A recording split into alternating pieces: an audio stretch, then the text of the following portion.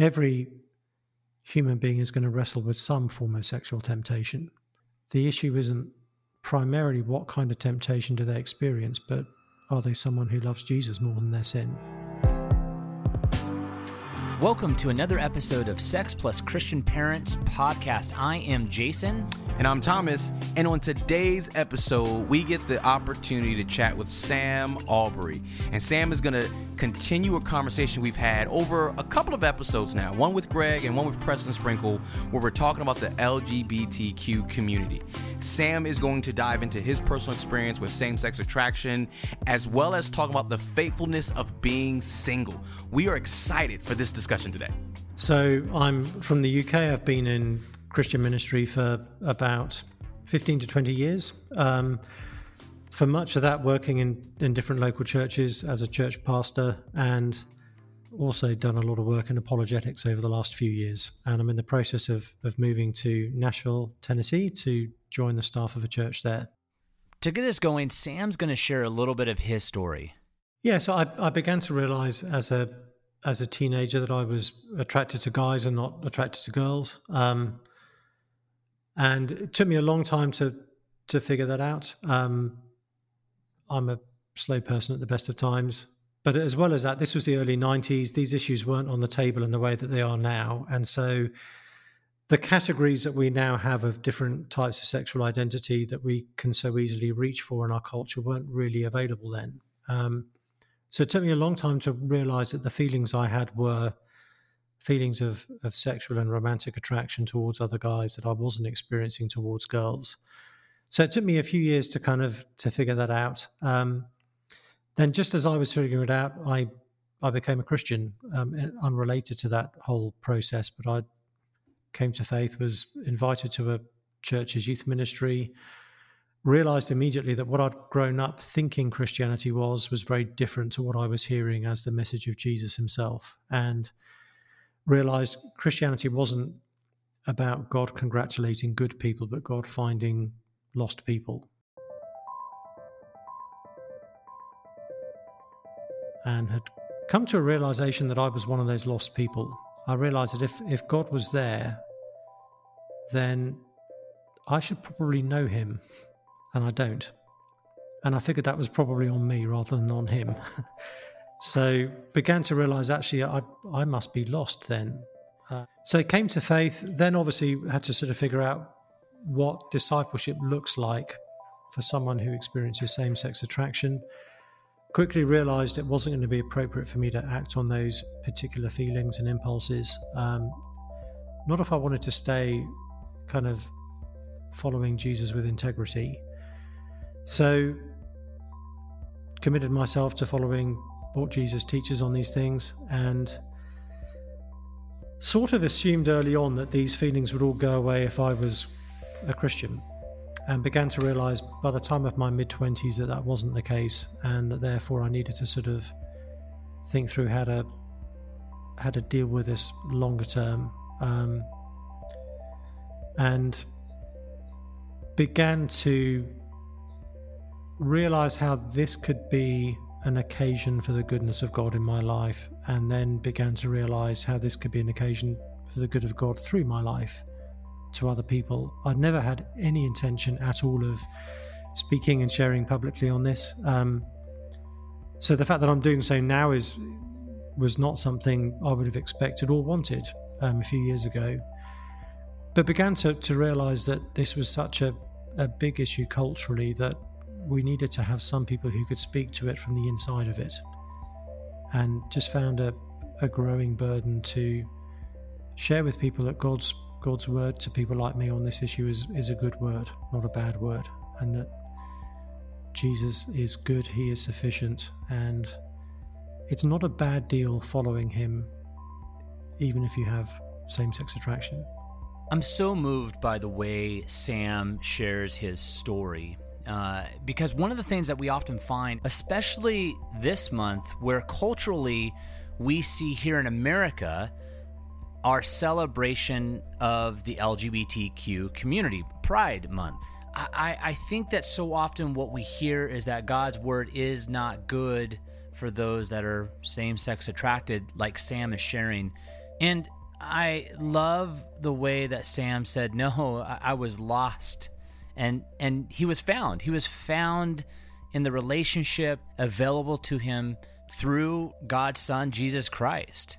And I think that one of the things that we can often think, and he even says it, is that he expected God to take away his same-sex sexual desire. And that's not what happened.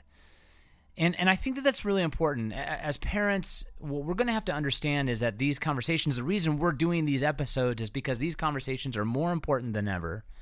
But we've also got to understand that sometimes our desires that we have, regardless if it's same-sex attraction or if it's opposite sex or if it's something that draws us to pornography, whatever that desire is, if it's not within God's will, we have to recognize that God has a better plan for us. But that does not necessarily mean he will take away our desire. We have to live in obedience. And I think that that's really important for us to hear as Sam is sharing this story. God's plan is good. God's plan sometimes can also be extremely difficult. I mean, Thomas, you as a pastor are pastoring individuals that are often, right, they're trying to sometimes justify or trying to continue in whatever sin might exist. They're looking for justification. And I'm assuming you've had these conversations where you've had to say, well, no, like this is not going to be the thing that brings you the greatest joy. Right. So how do you engage that as a pastor?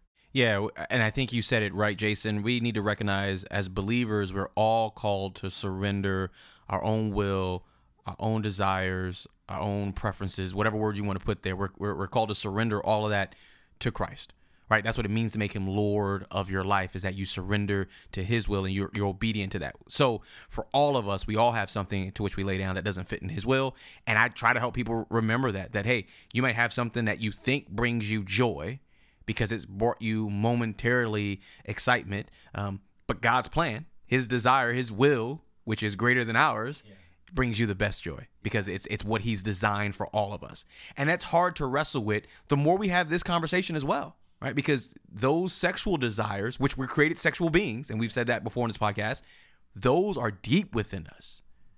And so it's really hard when we start doing that conversation, but it's what we need to do. Absolutely. And Sam actually speaks about this. He speaks about discovering God's truth at work in his own life and how that was good news. It brought him to faith and ultimately helped him keep the faith. The way I became a Christian has proved to be very significant for then remaining as a Christian ever since then. The way I became a Christian was I'd heard the gospel message. Part of me knew it was true, but it needed to go from being true in a theoretical sense to true experientially. And I got to the point where I suddenly realized if this was true, then the magnitude of what I was believing meant that Jesus really was worthy of nothing less than my whole life. I couldn't just add him on as a nice kind of addition to the sidelines of my life. If he was true, I had to be all in. And the thing that made me feel compelled to following him was I realized that Jesus had died for me. And if that was the case, I knew I could trust him. I knew that I could trust him with every part of life. So I remember thinking it was the first week of August 1993. I remember one afternoon sitting outside. It was sunny, unusually for an England summer. And I remember thinking, if Jesus has done all of that for me, then I can trust him. And I realized I wanted to follow him. And I didn't know what following him would look like. I didn't know what it would entail. I didn't know what would come from that. But I knew that whatever it involved would be okay because it's Jesus. So I didn't need to know what Jesus said about human sexuality to know that I could trust him. His death and resurrection for me had already shown me I could trust him. But what that meant was, because it was very much faith in the goodness of Jesus from the very beginning, I didn't go through any kind of crisis or period of doubt when I then began to figure out what the Christian teaching was on sexual ethics. It didn't mean it was easy or, I didn't have to wrestle with it, but I never doubted the goodness of Jesus. So in that sense, I've never doubted him when it comes to human sexuality, because from the very beginning, I knew that I could trust him, and nothing's changed that. I want you to notice the same gospel message that convicts Sam, that resonates in his heart in the story he just told, has been the same message I've shared as a pastor for years. And in fact, hearing Sam's story, it reminded me of the episode we did with Preston Sprinkle regarding LGBT and how kids are asking questions of faith. They are wrestling with how do they continue to submit to Jesus and live in light of the sexual questions they have. So we need to learn as parents how to engage their questions of faith with the Word of God. Sam wrote a book, Is God Anti-Gay? And I would encourage you, that's a resource you want to have and read, because he begins wrestling with this question in our podcast. Is God actually anti-gay? It's not quite a yes-no answer, frustratingly. We know that he's against certain forms of sexual behavior, including same-sex sexual behavior. But we also know that even right now, this very hour, he's offering life and peace and healing and hope to gay people through Jesus Christ. So while God is offering us life in his Son, he's not ultimately against us. But he can be against many of the things that we've done that mean we need that life to be offered to us in the first place. So God has a way of relating to us that we find very hard to relate to one another. We tend to think culturally, well, the line is, unless you affirm me, you can't be my friend. Unless you agree with me, you can't love me. The God we see revealed in Jesus Christ was always able to be friends with people without approving of everything they did. Think of the tax collectors that he ate with. He was also able to disagree with people without condemning them and rejecting them. And we've lost those kinds of categories today. So we assume that someone agrees with you or they hate you. Whereas God disagrees with us and is reaching out to us in love. Something Sam also does really well is look at the redefinition of marriage. Now, something we often do on the podcast is talk a lot about marriage, but we said this in the last episode with Preston Sprinkle, that the key question is, what is marriage? What is marriage for? These are questions that we need to be able to answer when we're having these conversations around LGBTQ. So listen as Sam dives into what he observes when it comes to the redefinition of marriage. At some point, and others will track when and how this happened better than I can, we turned sex and marriage from being covenantal and a form of self-giving to being about self-expression and a sense of mutual fulfillment. When we made that shift, we actually changed the definition of marriage. So the real change in the definition of marriage wasn't when we legalized gay marriage. It was when we turned marriage into a kind of flexible romantic contract, whereby as long as we're both feeling romantically fulfilled, we'll stick around. But the moment one of us doesn't feel that, they have every right to step away from this thing.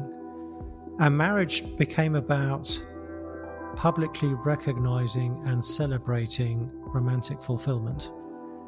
When that became the shift, it was inevitable that it would eventually be redefined to include gay couples, because if it's about recognizing romantic fulfillment, then why can't same-sex couples have their moment in the sun as well? And while we're at it, why does it have to be two people and not three people? So I'm sure we're going to see a call for three-person marriages, thruples, all that kind of stuff as well, because it's all about having my romantic fulfillment celebrated by my community, because it's about my self-expression and your affirmation of that self-expression more than it's about anything else. I'm glad Sam goes here with marriage, because we're seeing this take place in our culture right now. Marriage is about my pleasure and my happiness, and it's fleeting, right? Whenever I don't feel like I'm getting what I thought I was going to get out of this, I can easily leave. And so while it's important for the conversation around LGBTQ, the reality is this is an important one for the church, because all marriages have to fall in line with what Scripture says. Absolutely. And I appreciate how he brings up the point that it wasn't when we introduced the legality of same-sex marriage. It was long before that, with how we've even eased restrictions in our churches and other dynamics around marriage, but specifically around divorce. We see it being more easily accessible and allowed in the church, right? Like and listen, there are many reasons. We have biblical reasons that lay out what happens and why we would divorce someone. And we might have listeners that have been divorced, and so we want to recognize, right, what can happen, the pain, the hurt, and the horrible things that lead to that occurring. Absolutely. But he brings up something that's so very important, that he mentions this dynamic of a flexible romantic contract. I mean, those are three important words to pay attention to. First, that it's flexible, that it can be this thing that, like, well, it might be good, might not, whatever. Yep. Like, it's romantic, so it's based upon feeling. It's not based upon action, and it's a contract, not a covenant. Right, and those are very different. And those are very, very different, right? Contract is something you sign, but you can always get out of a contract. A covenant is something you stand before God and say, "I will." Right. And it's between you and God, and that is so very important. Sam also discusses whether or not same-sex attraction is a sin. Now, we hit upon this in a few episodes. I want to continue to hit upon this because it's such a new thought for so many Christians, and especially as parents, I think that we've got to have a good understanding of this. And what I love about Sam is that he speaks with an added nuance that I think really brings a new dimension to this question. There's nuance here. Jesus shows us in the Sermon on the Mount that lustful desire is sinful. So you can commit adultery in your heart just by looking at someone lustfully. So it's not simply a matter of, well, as long as I'm not doing anything physically, I'm fine, because Jesus says if you're doing something mentally, that's not fine. And he redefines adultery as not just what you do in the bedroom, but what you do in your heart. Not just what you do with your genitals, what you do with your eyes. So from that point of view, if I am thinking about another man lustfully, I'm sinning. So if by same-sex attraction we're meaning the experience of a romantic sexual attraction towards another man, the very experience of that desire is sinful. But what I'd also want to say is that the Bible does make a distinction between temptation and sin. So James says temptation gives birth to sin. Jesus in the Lord's Prayer says we need to be delivered from temptation but forgiven for sin. So again, the two are not equivalent. James 1 also shows me that I'm tempted when it's my own internal desires that are trying to entice me, so I can't pin my temptation on somebody else. I mean, I do need to acknowledge it comes from my own fallen nature. So I still want to say that actually, it's possible to experience a form of same-sex temptation, but to be seeking to respond to that temptation in a godly way without sinning. Now, most of us will stumble and fall here and there as we experience temptation, but I don't want someone to think that just the mere capacity for experiencing same-sex attraction is itself already a sin. It is a sign of our fallenness. I wouldn't experience the temptation were it not for the fact that I'm fallen, but if I can stand up to the temptation and flee from temptation, it's possible to experience that without sinning. The question is same-sex attraction a sin? If it's answered in the negative, it can imply that our desires are neutral, which they're not. If it's answered in the positive, it can often be very crushing pastorally for people who are actually trying to flee temptation, but it can sound like you're saying the fact that you can be tempted by this is a sin. And it's like saying to someone, please repent of your fallenness. I don't know how to repent of being a fallen person. So that's why I think we've got to be nuanced in our answering, because pastorally there's a lot at stake. And not bringing to the issue of same-sex attraction added layers of scrutiny you wouldn't bring to heterosexual temptation. So it's interesting, the only times I ever have these discussions about the relationship between temptation and sin is when it's concerning same-sex attraction. I don't see the same level of scrutiny about people who wrestle with heterosexual lust. So we've got to apply this across the board. Separating temptation from sin, it really is one of the most important things that we can do. And so often when we have these conversations, we often don't allow ourselves to be consistent between what might be labeled as heterosexual sin and then those sins that are LGBT. I think that overall sexual sins needs to be something that is consistent in our home and in the church. And I think that if we can find a way to be consistent, it's going to bring more validity to God's word, to how we engage as a people, as Christians in the culture, and ultimately the way we practice it. Now, one of the questions we asked Sam was, what would he tell parents if their child came to them and said, "Hey, Mom, hey, Dad, I'm struggling with my sexuality." And so we want to hear some practical thoughts from him. I think it depends on the parent and a lot of other factors as well, but I think I'd want to say to them, this may not be the headline news you think it is, because you were always going to discover your child was a sexual sinner. All you're really discovering is what kind of sexual sinner your child happens to be. They were always going to be one kind of sexual sin. That was never going to be in doubt. So I'd want them to not kind of freak out / despair / anything else just because it's same-sex attraction their child is wrestling with rather than heterosexual forms of temptation. Every human being is going to wrestle with some form of sexual temptation. The issue isn't primarily what kind of temptation do they experience, but are they someone who loves Jesus more than their sin? And where I've seen this, I think, go wrong is where, and I'm spending more and more time in the South. This may be more of an issue in the South, but I've seen many Christian families where they wouldn't mind if their son, say, was sleeping around with a lot of women. They do mind that he's gay, irrespective of whether he's following Jesus or not. So the species of temptation is becoming more significant in their mind than the son's godliness and his love for Christ. And that can't be right. Thomas, you have pastored really across a lot of the U.S. You're in Spokane. You're going to be going to Chicago. You grew up in New York City. I'm curious, as you hear Sam speak, he spoke of the South, but I'm actually really curious if it's just an issue in the South or if this is something that we've seen in the Big C Church just across the country. Oh, yeah. Big C Church across the country, across the world, really.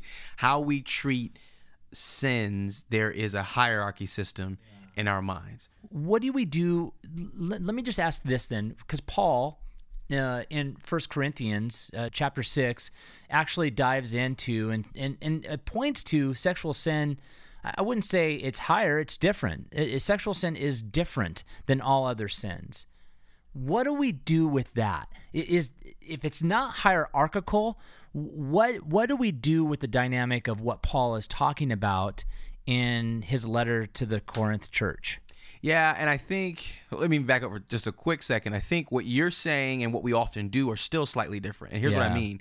I think you're right. I think there's something unique with sexual sins because of how it impacts our body. Yeah. And that's what Paul's getting at. However, what we've done, and I say we because I'm a part of the Big C Church, absolutely, is recognize that we split sexual sins. This is where you can be heterosexual, sleeping with someone of the opposite sex, and it's bad, but it's better than if you were sleeping with the same sex.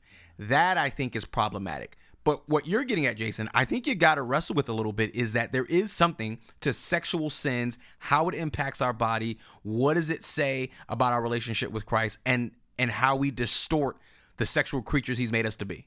Yeah. I think that's going to be something that we have to wrestle with. I mean, 1 Corinthians 6 and 7, they're so, I think, central to these conversations. I think they're incredibly helpful because 6 is speaking about sexual sin, 7 is diving into marriage. I mean, a lot of our episodes are diving into these issues. And so trying to answer this, and let's just say this, being willing to be convicted of ways that we have potentially had discussions or thought about these things, and to be willing to be challenged by the work of the Holy Spirit, I think can be really helpful as a parent. Well, and we've said this earlier episodes, it starts with the parents, right? How we view our sexual past, how we interact with that and our kids, all of that matters. And I just went back to 1 Corinthians 6 as we're going to wrap this section up and just realize this is why Paul says it's so important. He says in verse 18 of that chapter, because all other sins a person commits are outside the body, but whoever sins sexually sins against their own body. And his justification for that is, don't you know your bodies are temples of the Holy Spirit who is in you, whom you received from God. And so it's that reality of like, these sins matter so much because this is the temple of God. It's no longer our own body to do whatever we want with it. And this is a very special place we have to be mindful of. Yes. And so much of this conversation as well, I think it hinges not just on marriage, but also singleness. And I'm so grateful that Sam spent some time with us discussing singleness out of his books, The 7 Myths About Singleness. As I was doing a lot of ministry, speaking about human sexuality and telling my own story and kind of walking through biblical sexual ethics and all that stuff, I kept getting feedback from people along the lines of, I don't wrestle with same-sex attraction, but you've really helped me think through singleness. And I was thinking, okay, somewhere in the mix here, I'm saying things about singleness that seem to be having real traction with people, that seems to be new to them, helpful to them, and began to sort of think through what those particular things were. And I think it's simply giving people a positive biblical vision of singleness. People hadn't really been hearing that before, and the ways I was talking about finding, appropriate, healthy, biblical intimacy whilst being single, talking about things like friendship and all those sorts of things, seemed to be kind of quite eye-opening to people. And my theory is, if we've got our thinking wrong in any way about singleness, it's almost certainly the case we've got our thinking wrong about marriage at the same time, because I don't think one tends to happen without the other.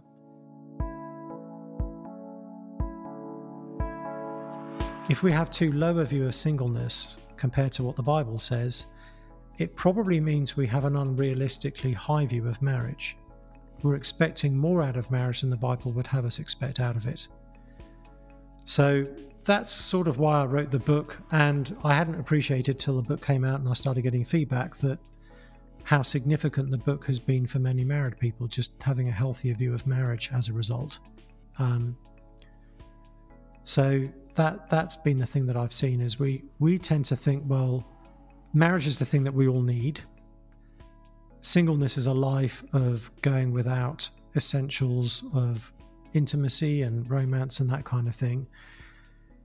And we forget that there are ups and downs of both marriage and singleness, and we tend to compare the ups of marriage with the downs of singleness and not necessarily know that there are downs of marriage and ups of singleness.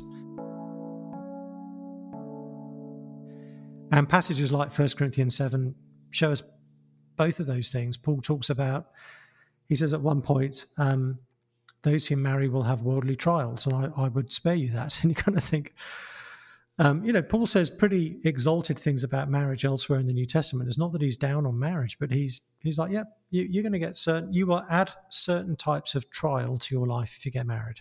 So I would spare you that. And then he talks about how singleness is there are ways to actually recognize that singleness can be advantageous in the ways that we serve Christ. He talks about being undivided in our devotion to the Lord. So there are unique positives with singleness that, again, I think we've overlooked.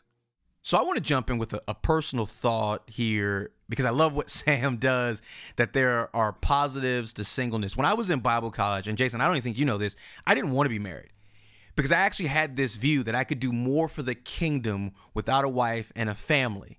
Paul's going to say, if you are going to burn with lust and get married, that was my problem, right? So I found out I didn't have the gift of singleness, and I couldn't maintain that faithfulness. But here's why I'm bringing this up, because when you go to Corinthians, where Sam took us, Paul's actually going to say in verse 25 of chapter 7, I have no command from the Lord, but I give judgment as one who the Lord's mercies is trustworthy.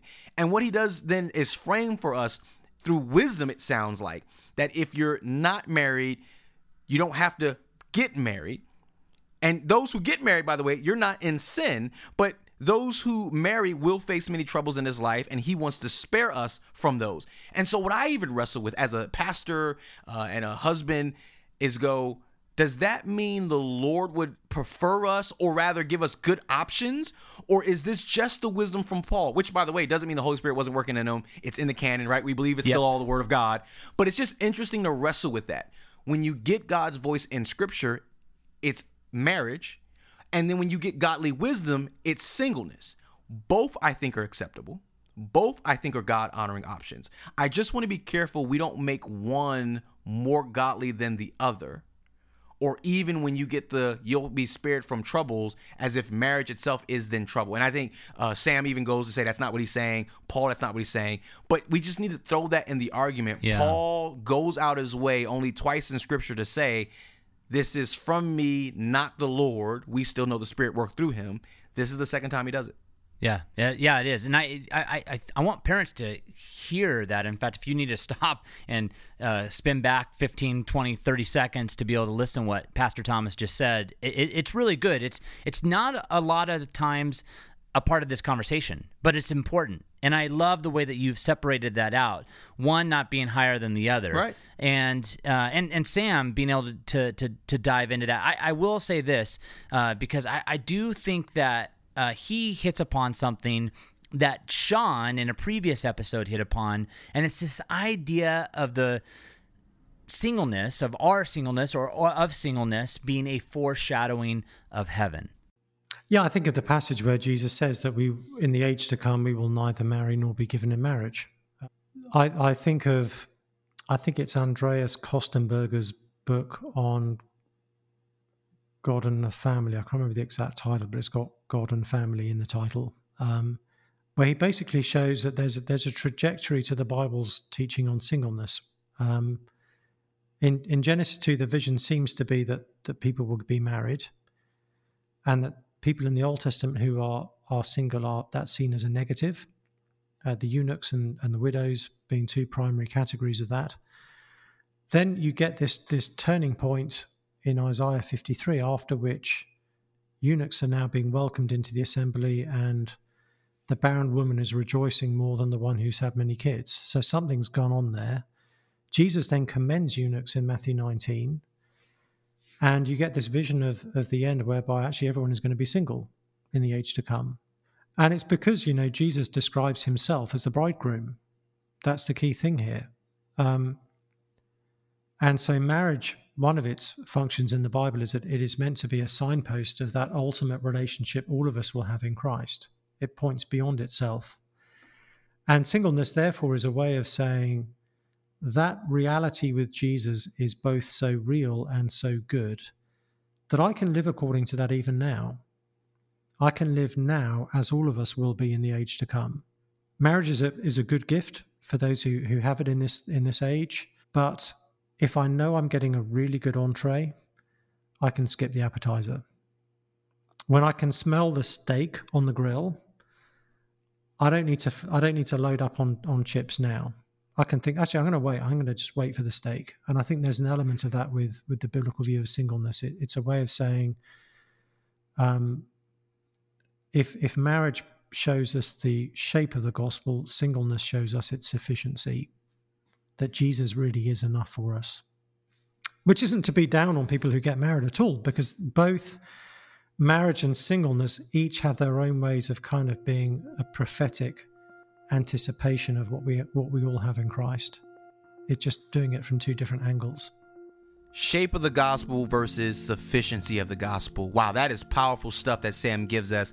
And now he's going to talk about the practicality of being single and the reality faced of loneliness. Yeah, and sometimes, sadly, those myths are realities in some churches, but they shouldn't be. I heard Rebecca McLaughlin recently at a conference say that loneliness is the one form of suffering no Christian should ever have to experience.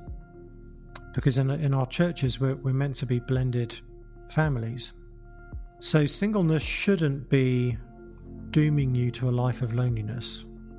Not if you're a Christian. Because actually we're meant to be God's household. We're meant to be a family as a local church community. And when that works well, there should be rich forms of appropriate biblical intimacy that all of us are created for and all of us need. There should be deep friendships within the church family, whether we're married or single. And actually all of us need them. So the way I often think about it is there is a depth of intimacy that I don't get to experience by not being married. The depth of intimacy when you're sharing all of your life with one other person. But being single gives me a capacity for friendship I wouldn't have if I was married, which means that there is a breadth of intimacy I'm experiencing that my married friends are not. I've got a broader range of friendships that are all very, very close that I wouldn't be able to sustain if I was married. So what I don't get in depth, I think I do get in breadth. It's different. It's not that one is better than the other, but ultimately we're designed to be deeply known and deeply loved. And biblical friendship is one of the chief ways that's to happen.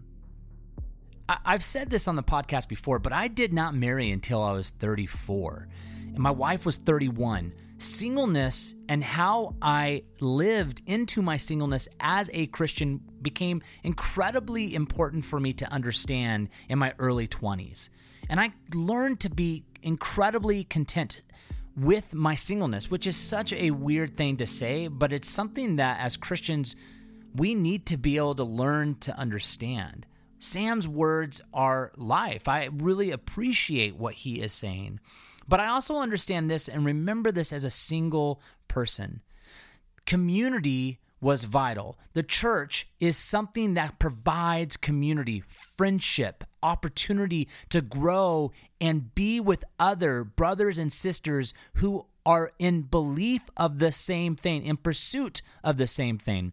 And it's interesting, I remember having to be the pursuer as the single friend. That wasn't a bad thing. I understood my married friends had other responsibilities, but I also recognized the beauty with which they provided in the friendship and what I provided in the friendship. And Sam actually does a great job of discussing this. I think it often means there's an asymmetry in the friendship if one of you is married and the other one isn't, because to you as a single person, that friend might be that person might be your closest friend. But to them, you are already at least one step further down because their wife is the person that they're closest to. So it can mean that there's an asymmetry in the friendship whereby you might need the friendship slightly more than they do. And whereby, again, I found very often it tends to be me taking the initiative in the friendship more than the other person does because I tend to need their company sooner than they need my company. One of the things that's happened from this book on singleness, again, I didn't anticipate this, is married friends saying it's made them realize how much they need the friendships that they have in life. And I've actually found that it's meant that in a number of friendships I've got, the other person has become much more aware of their need to be pursuing me as a friend. And actually, in some wonderful cases, their wives have been saying that too, and saying, actually, you need more time with a couple of your good friends because that'll help you to be a healthier and more flourishing and that kind of thing. And it's important for spouses not to see your spouse's friends as a sort of threat to your marriage, but actually as a way of strengthening it. We're not designed to have all of our emotional and relational needs being met by one single human being in marriage. We all need friendships. And I hope one of the things I regularly pray for is that the fruit of my friendship with my married friends would be that I somehow encourage and help them to be better husbands. So if we're doing this right, those friendships should help their marriages, just as those friendships help my singleness. As we close out this episode, pay close attention to Sam and his thoughts about communicating the validity and beauty of singleness to our children. One of the dangers is we talk about marriage to kids in the category of when, and not necessarily in the category of if. So when you get married, ... which can then build the expectation that you are supposed to get married.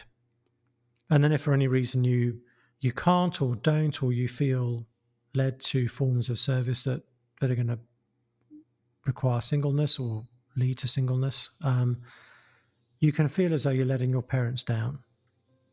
So we don't want to put kids in the situation where faithful living in singleness is seen as letting down your Christian parents. Christian parents should see faithful living for Jesus, single or married, as a win. The real issue should be not their marital status, but their spiritual status. Are they, not do they have a ring on their finger, but do they know and love the Lord? Are they going to be part of that eternal marriage? That's the real issue. And again, I've seen too many Christian parents, they've put their dreams for their children's future above what the Bible says would be biblical wisdom on how their kids should live. So I don't want Christian kids growing up thinking they're letting down their parents if they end up actually leading lives of faithful singleness. So I'd encourage parents to, just as when we come to faith, we have to take our ambitions for our own lives and put them at the feet of the Lord and ask Him to do what He wants with them. We need to do that with our ambitions for our kids as well. You may have been dreaming of your child's wedding for however long. You may have been dreaming of what your grandkids are going to look like.